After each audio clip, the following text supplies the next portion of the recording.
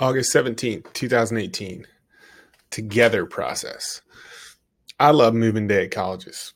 There's so much energy, excitement, teamwork from volunteers, emotions of closing chapters and new beginnings, and a combination of many other things all wrapped into one day.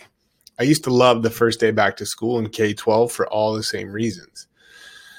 But last night I had the pleasure to cap that type of day off by talking with nearly 200 new student athletes at their Born Night, which means Black and Orange Rookie Night, welcoming them as part of the family. And as I sat and discussed the opportunity that was being laid in front of them, I tried to help them understand that this is a together process. These students absolutely must take ownership of their experience, but I truly believe that they must understand they aren't in this alone, and that sincere engagement in building solid relationships drive the process down a positive path. People become parts of organizations because hopefully they want to help and serve the people inside of them, as well as those that they come into contact with externally. I believe people want that community, the engagement, and support, even if they don't often express it. But I think too often this all fades quickly or is only there for one day.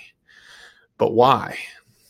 We have to continue to work on being strategic about this creation of energy, engagement, and support with everyone in our organization, just like with our other processes, and not just ride the waves of move-in day that fade much too fast.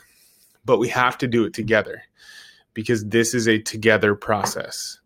So your challenge today, think about your team and really work to evaluate where each of them are in their belief of the together process.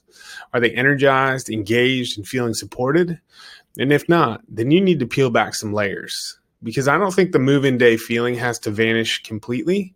It can change, but to be honest, it should only get better. But that only happens as a together process.